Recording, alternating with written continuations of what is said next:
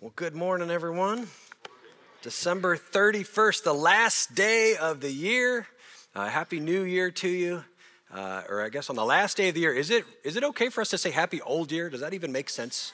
Happy Old Year, everybody. So the last day of the year, a lot of us set a lot of goals this year, a lot of things we wanted to do this year. How are we doing? We got a little bit of time left.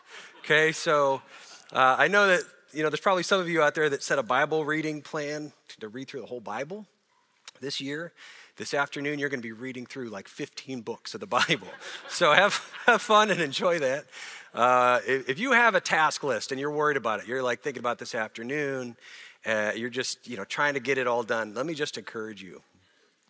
It's going to be all right, okay? Just don't stress. Just relax. Enjoy the last few hours of the year. Just reset, reevaluate, enjoy the day. I'm Nathan. I'm the missions pastor here, and glad to be with you this morning. Good time for us to be thankful for all that God did in 2023. So encouraged by a lot of what Brian had to share with us, just about how we've grown in evangelism and outreach, and I love that. And I hope that you're a part of that. Because it's awesome, having a heart for lost people. It's what God wants. Another praise is that we've been praying as a church that God would raise up us as a church to be a sending church, but also a team, even a first team that we would send out to an unreached people group, people that need the gospel. And so we're praying for that. And I just want to report to you that people have come forward and have shown an interest in that. I don't have anything specific to report beyond that, but just to praise that, as Brian mentioned, we've been praying through this year, Lord, help us to be a more evangelistic church. Give us a burden for lost people. Give us those that we can send to the unreached, and God is doing things. It's happening, and so we're glad. And it really fulfills Psalm 37:4, where it says, "Delight yourself in the Lord; He will give you the desires of your heart." The desire of our heart is that lost people would hear the gospel, and so we shouldn't be surprised that God is growing us in these things. So we're thankful for that. For today, please find Philippians 2, 12 through 13. We're going to be reading from Philippians 2, 12 and 13 in the Pew Bibles. It is page 981. Our message today is called "God Who Works in You," right from our passage, and it speaks to everybody in here because it's God's word. But it speaks to all of us who feel like we need to do a little bit better. Is that you? Do you feel you need to do a little bit better? Do you feel like your life is not where it should be? Do you feel like you're not who you should be? Do you feel like life is not being lived out to your potential? If that's you, and I would think all of us in here can relate to that in some way, on this side of heaven, we have some work to do. So I want to give you a quick summary of this morning before we get into this passage a little bit. But just a quick summary is that each one of us, everybody in here today, needs to do a little bit better. We'll always need to do a little bit better. But the completely mind-blowing truth is that in Jesus Christ, in his perfection, his perfect life, he did all the doing we'll ever need. Jesus did it. And our salvation, it does not depend on our performance. It does not depend on how well we do, if we're saved or not. And so we're judged as perfect because of our faith in Jesus. And that's great news to think about at the end of the year, at the beginning of the year, that those who are in Christ are becoming more like Christ. And God's doing that in us. He's working so that God is helping those who are already in Christ to be more like Christ. And so thankful for that. So let's read our passage today and understand a little bit about this. There's just some good news for you this morning. So Philippians 2, starting in verse 12. "Therefore, my beloved, as you have always obeyed, so now, not only as in my presence, but much more in my absence, work out your own salvation with fear and trembling. For it is God who works in you, both to will and to work for his good pleasure." What a blessing to read that passage. We obey and we work out what God has already done. So he works in us for his purposes. I should mention, too, as we get started today, that this message is primarily for those who are believers in Christ, who are living their Christian life. This is a message for you. If you are a guest or if you have not put your faith in Jesus, I would encourage you, please consider doing that. Giving your life to Jesus Christ, trusting in him for salvation. Again, he lived a perfect life. It's amazing that God created us, and even though we rebelled against him, that God sent Jesus to be our sacrifice, to be our payment for our sin. His perfect life, his death on the cross, paid the price for our sin. He faced our punishment, and our response of faith in Jesus can put us back in right relationship with God. That's an amazing thing. And so if you have not put your faith in Jesus for the problem of your sin, I'd encourage you to do that. Talk to me afterwards. We want that to happen. But for those of us that are in a relationship with God, this message will hopefully hit home for us. There's good news in our passage today. And we'll talk about that in a moment here. But if you're listening, if you're alive, if you're breathing, everybody in here breathing? Everybody okay? We're all alive and breathing, right? If that's you, you're probably feeling the pressure of expectations. Think about your own life, the expectations that are placed on you. Do you feel the pressure of expectations? There's always something else we're supposed to do or be. Your family needs this. Your boss needs that. To be a good friend, you need to do this. To be a good Christian, you need to do that. And you feel these expectations on you. And the new year is coming up, and it gives a good, fresh sense of evaluation, a reset, a chance to say, okay, what's going on in my life? And so we want to do that this morning. But let's talk about what a New Year's checklist often is. We have a checklist up here on the screen. Just typical things that we do on New Year's. Okay, New Year, this year I'm going to exercise more. That's the classic one. It always starts with exercise more, doesn't it? We all need to exercise more. I need to lay off all these cookies. I'm going to get in shape this year. This is the year. I'm really going to make some changes.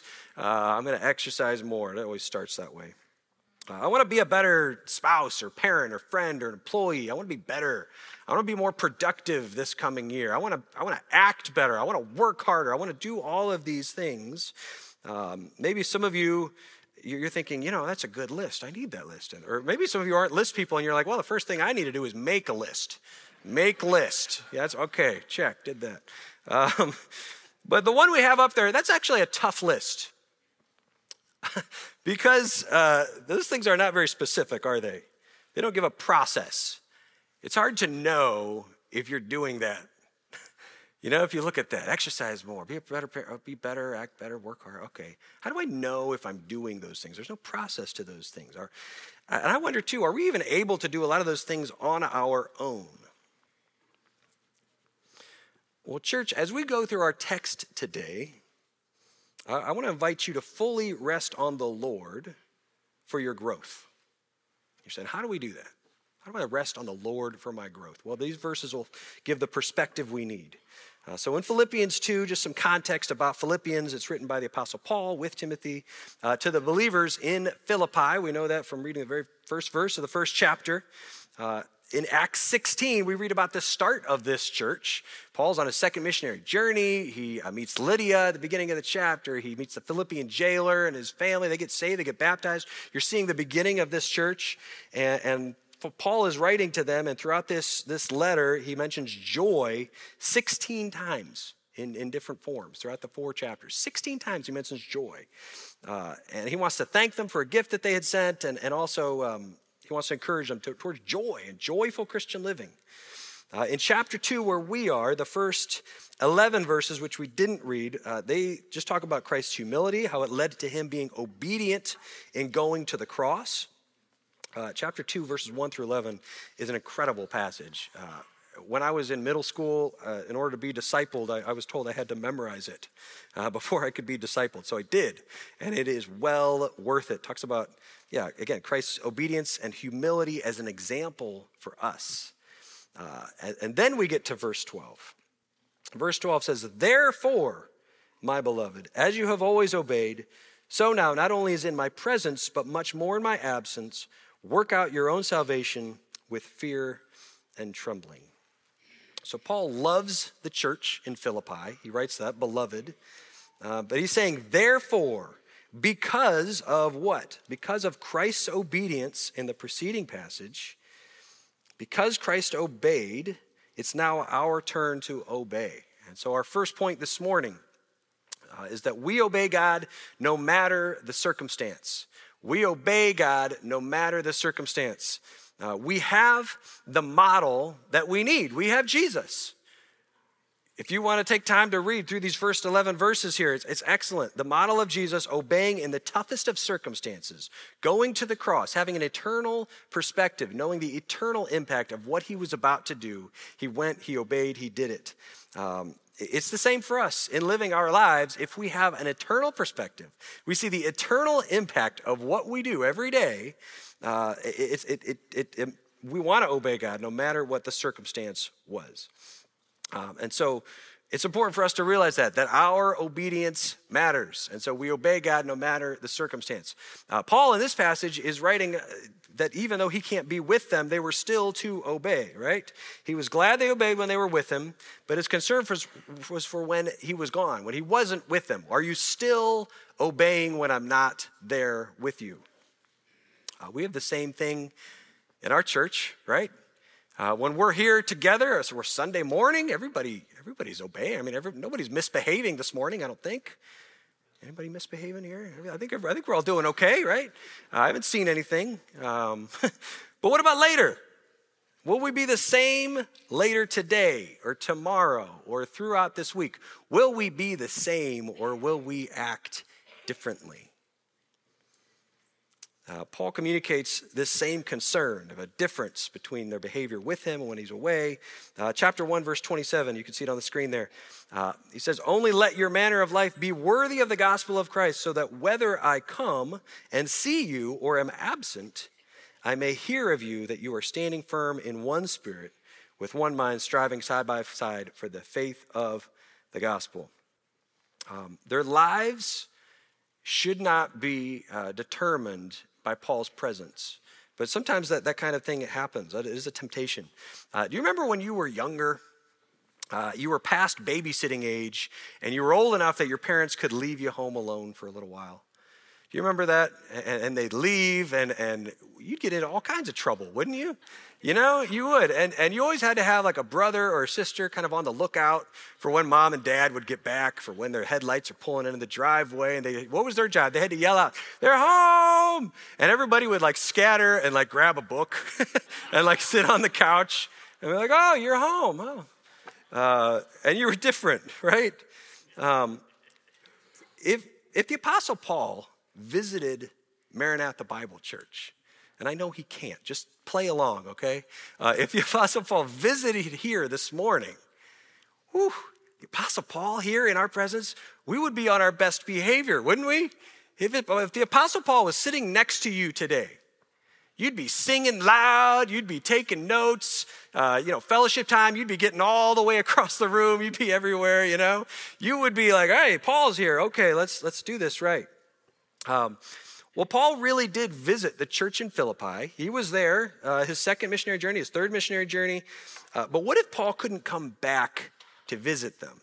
So in this case, he's writing from Rome, hundreds of miles away. He wasn't there to physically teach them and help them. So should their growth and should their obedience be dependent on him? Of course not. Paul was glad he obeyed when they obeyed when he was there, but he's saying much more in his absence, because that's when it becomes everyday life. When he's absent, okay, we're in the day-to-day, and how much more can they obey? And that's really a progression that we'll get to in a moment. It's called sanctification, right? The process of your Christian life. But Paul is explaining Jesus' obedience in this passage right after 1 through 11 and 2 through 12 and 13. He says, "Therefore, because of Christ's example, we obey no matter the circumstance." So that's our first point. We obey God no matter the circumstance. But continuing in verse 12, he says, "Work out your own salvation with fear and trembling." Please understand this, that working out your salvation is not working for your salvation. It's not working for your salvation. Warren Wiersbe explains that the original language, the term work out, it's like a mathematical equation. The term means to work to full completion. That's what the term work out is, just like work to full completion. So let's put a math problem up on the screen here today. I know there's going to be some groans in here because you're like, come on, it's holiday time. We don't want math. We don't want to do math in church. Pastor, come on. Just relax. We don't have to work it out. We don't need the answer. It's just an illustration I made up, okay? Some of you are already working it out in your head. You can't resist, right? You're like, wait, get my phone out. I got to do it. Okay. If you have an equation to work out, like we have on the screen here, if you have a problem to work out, the answer is already sure. Whether or not you've worked it out or not, there is an answer to that problem. There is. Whether or not you realize it, whether or not you can fill in the blank, there is an answer to that, even if you don't know it yet or not. The answer is 2024, by the way. So you're welcome, if I'm doing my math right. I used to be amazed in algebra. Remember when you got your algebra textbook and the answers were in the back of the book? You'd be like, what's the answer? Oh, the answer is 5. I got the problem and I got the answer. Great. Well, then you learn, no, it's not that great. The point is that you have to work out the problem, right? You have to show your work and how you got the answer. And so this is the word used in verse 12, to work to full completion. And that's our second point. Number 2, we work out what God has already done. So God has already saved us, but we're working out that salvation. Our salvation is true. It is sure. It is certain, but we're working it out. The Christ-likeness in our own lives. And by the way, it says work out your own salvation. Just a reminder that this is your own responsibility. You're not responsible for other people's sanctification, the things that they're doing. It's each believer's responsibility. But the salvation is sure. It's a sure thing. And now we're working it out to full completion. There's a number of verses that we're going to go through here up on the screen that talk about this mysterious cooperation that happens between God and us in our Christian life. And it is mysterious. You'll see that there is this tension here of what is God's role and what is our role in these verses. So let's look for that. As we read these verses, what is God's role and what is our role as we read God's word here. Starting in Romans 8:13, Paul writes, "For if you live according to the flesh, you will die. But if by the Spirit you put to death the deeds of the body, you will live." You see God's role and our role here? Let's keep going. Romans 6, verse 6, "We know that our old self was crucified with him in order that the body of sin might be brought to nothing, so that we would no longer be enslaved to sin." Later in the same chapter, verse 11, he says, "So you must consider yourselves dead to sin and alive to God in Christ Jesus." God, he crucifies the old self, and now we must consider ourselves dead to sin. 1 Corinthians 15, "But by the grace of God, I am what I am, and his grace toward me was not in vain. On the contrary, I worked harder than any of them, though it was not I, but the grace of God that is with me." Are you seeing this in these passages? It keeps going. How about Galatians 2:20? "I have been crucified with Christ. It is no longer I who live, but Christ who lives in me. The life I now live in the flesh, I live by faith in the Son of God who loved me and gave himself for me." There's more. Colossians 1:29, "For this I toil, struggling with all his energy that he powerfully works within me."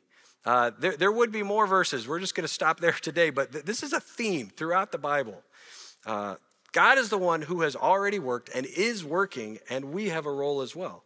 I like this quote from Doug Moo, a Bible commentator. He says this, "The customary summary of Paul's ethical framework is become what you are, but we should probably add to it, and what you are being made into." I like that. Become what you are and what you are being made into. This is what's happening in us in our Christian life. We're able to work and to grow and to serve because God works. I love it. I've seen God working in this church. I've seen God working in you, and I love to see that God is doing this. And this is our point. We work out what God has already done. We work out what he's already done. We just read some, and not all. Again, not all of the verses that talk about this situation where God is responsible for anything good happening into us, but we have a role as well, that we have a part in this. I want to talk about sanctification for just a moment, because this is awesome. This is great news. If you have like the holiday blues or anything like that, I hope that this good news can encourage you today, because what God has done is amazing. There's a past and there's a present and there's a future part regarding your salvation, and they're all good news. They're all good. The past, justification. This is when any believer trusted in Christ. The very first time, I was 8 years old. I prayed with my mom. I trusted in Jesus Christ, and so that's something that's happened in the past. And at the moment that you accept Christ as your Savior, you trust in him, you put your faith in him, you're justified. You're made as just. You're seen as holy before the Lord, and you're standing before the Lord. So that's now past for anyone who has trusted him. But presently, a believer is being sanctified. Sanctification. That's going to happen our whole life. And in the future, we will be glorified. We'll have glorification. And that's certain too. That's going to happen. But presently, right now, it's December 31st. Presently, all of us that have trusted in Christ are in this process of sanctification. From the word sanctify, it means set apart. This idea is that you're saved by grace through faith when you trust in Jesus Christ. At that moment, you're justified. You're declared to be holy through the righteousness of Christ. Not something you did. It's through what Jesus did. You're justified, right? Sanctification, it happens over your entire life, where God is growing you. You're resisting temptation. You're learning to obey him. You're learning to be more like Christ. You're learning to draw closer to God. And so theologians can argue about who does what in the process, but the point is this, that God has a part and we have a part. Let me tell you, God is doing his part. Are you doing your part? Are you fearful and trembling in your part? As you work out your salvation, are you fearful? Are you trembling in your fight against sin? As your salvation is being worked out, is the moment of faith that happened in the past, is it working itself out through a life of obedience? Philippians 1:6 expresses this idea. Paul writes this, he says, I'm sure of this, that he who began a good work in you will bring it to completion at the day of Jesus Christ. God is going to do it. Thankful for that. And we're told in 2:12 in our verse here today that this process requires our fear and our trembling. How do we work it out with fear and trembling? You know, we're told throughout God's word to fear God. And here today, we're to work out our salvation with fear and trembling. So we have that respect for the Lord, but the fear is not because God is evil. The fear is not because we're afraid that God might hurt us. We're not afraid of that. We actually fear him because he's so good, because he's so holy and perfect, that when we think of our lives, we think, man, I'm fearful. I tremble because his power and his goodness are so high above ours, above mine. He's so good that I'm fearful and I'm trembling because of who I am. We have a center aisle here in our worship center auditorium. Many of you walked down this aisle this morning to get to your seat. But let me ask you this. Did you do it with fear and trembling? Probably not many of you. But there is a group of people that walk down this aisle with fear and trembling. We have had many weddings in our church right here in this building. And there are people who walk around just fine every day. They walk to get places. They're not fearful and they're not trembling. But when they walk down right here, people are asking, like the wedding coordinator during the rehearsal, they're like, so So how should I walk? The Fighting Corner has to answer that question. I think that they're worried like the feet together thing. Do I do this thing? Am I supposed to am I slow? Do I just kind of have like my normal walk? Do I go real slow? Like how am I supposed to walk here? And they're fearful and trembling. Why are they fearful and trembling at that moment walking when they're not normally? Well, it's because they don't want to be part of a story where people remember they tripped during the wedding in front of a bunch of people, right? They don't want that. So they walk with fear and trembling. Your obedience to God, your fight with sin could use more fear and trembling, right? We need to fear and tremble as we pursue a perfectly holy God. We need to do that with fear and trembling. It's commanded. We need to do it. We don't fear because God is going to change his mind about forgiving us. He won't. He won't. We fear because what we do matters. God has forgiven us so much. He deserves our best lives for him. And what we do matters. Let's not be casual, church, in our fight against sin. Let's not be casual in how we obey the Lord. Let's not just treat it flippantly. Work out your salvation with fear and with trembling. But verse 13 gives us great news in that. Great news for that command. This is our third point. God works in our desire and strength for his purposes. God works in our desire and strength for his purposes. If we go back to the verse there, it says this: for it is God who works in you. God who works in you, both to will and to work for his good pleasure. So God works in our desire and strength for his purposes. God brings everything to the table. Everything that we need, he brings it to the table. He works in us. As Charles Spurgeon taught, the first part of salvation God does for us. That's the justification. The second part he does in us. That's the sanctification, right? God doing it in us. He says that God frees us from the guilt of sin, but we work out our salvation from the power of sin. So that's a lifelong process called progressive sanctification. We're all doing it right now, those of us who have trusted in Christ. That God would use the Holy Spirit in my life, in your life, his Holy Spirit to convict you and guide you and change you to become more Christ-like, more set apart from the world. You're not earning your salvation. You're not paying God back by living a good life. You're simply, by God's grace, you're becoming who you already are in Christ. The goal was mentioned earlier in chapter 2, verse 5. It says, have this mind among yourselves, which is yours in Christ Jesus. In the NIV it says, have the attitude of Christ Jesus. We want to be like Jesus Christ. That's our goal. Be like Jesus. And then throughout chapter 2, a lot of it talks about how Christians treat each other, how they need the same mind. If you look at verse 2, the same mind, the same love. They need to avoid selfishness, 3 and 4. Christ's attitude, verse 5. And then even if you get later in the chapter, after our passage, if you get to 14, do all things without grumbling or disputing. All these things that we're to do, right? All these Christ-like ways that we're supposed to act. How are we going to get there? How are we going to be this Christ-like? How does that happen? Well, God works in you.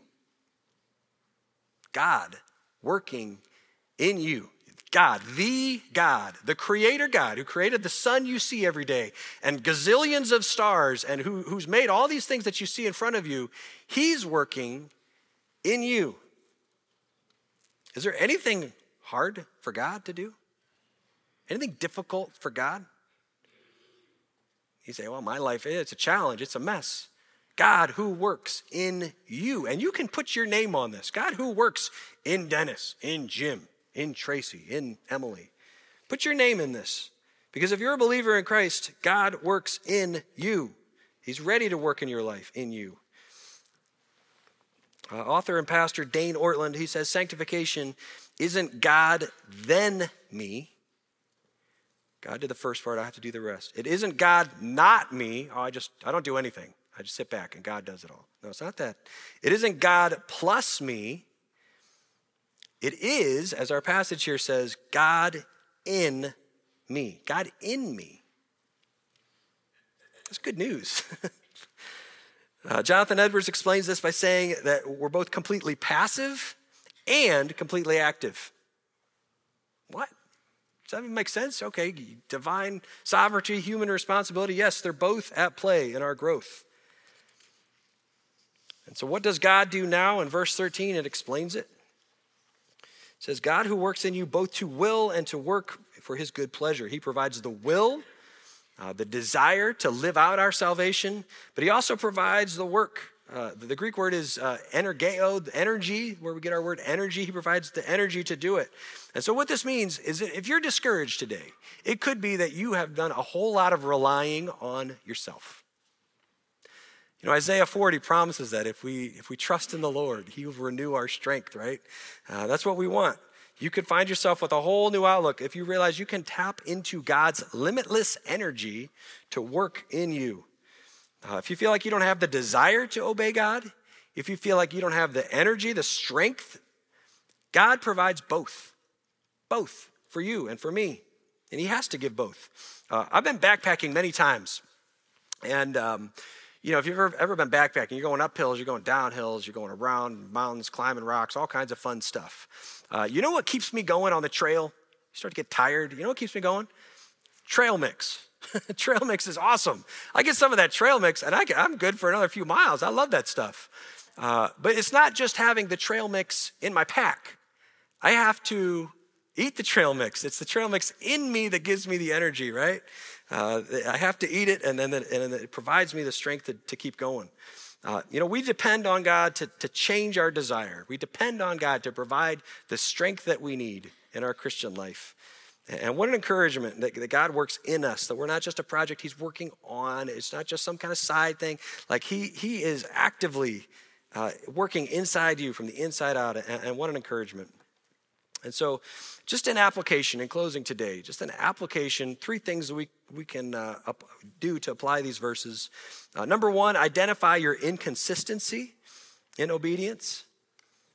Identify your inconsistency in obedience. Do you obey sometimes, maybe in someone's presence, but you're different at other times? You got to identify that. Paul encouraged the church to obey no matter what. If you struggle with consistency, start by identifying that. Secondly, fight sin with fear and trembling. Have that healthy respect for God. He's a holy God. He tells us to flee our evil desires. Flee it, fight it. With God working in you, there's going to be a good result. With God in you working, if you fight your sin, there's going to be a good result when you do that. So fight well. Do it with God's strength in you. And then point 3, trust God to produce change in you. Trust God to produce change in you. You know, as we approach a new year, we think about how last year went, right? We're always just this is a good time to think perspective, and we think about how we want to change, and let us not come to the conclusion that our change is entirely up to us. Oh, I just got to do better. I gotta work harder. If I have a better system, if I have more consequences, if I have better accountability, that's going to be the change. No, let's remember the gospel. When we talk about ourselves a lot, it doesn't sound like the gospel, does it? The gospel is good news because Jesus paid it all. He did it all. He did it all. And he's done all that we need. And so, church, we have a Savior, and that doesn't mean you had to trust him once, and then you live your life, and now you just move on. What kind of Christians are we if we move on from our identity in Jesus? We have an identity in Jesus Christ. It is he who works in us. We're thankful for that. Do not move on from your identity in Jesus.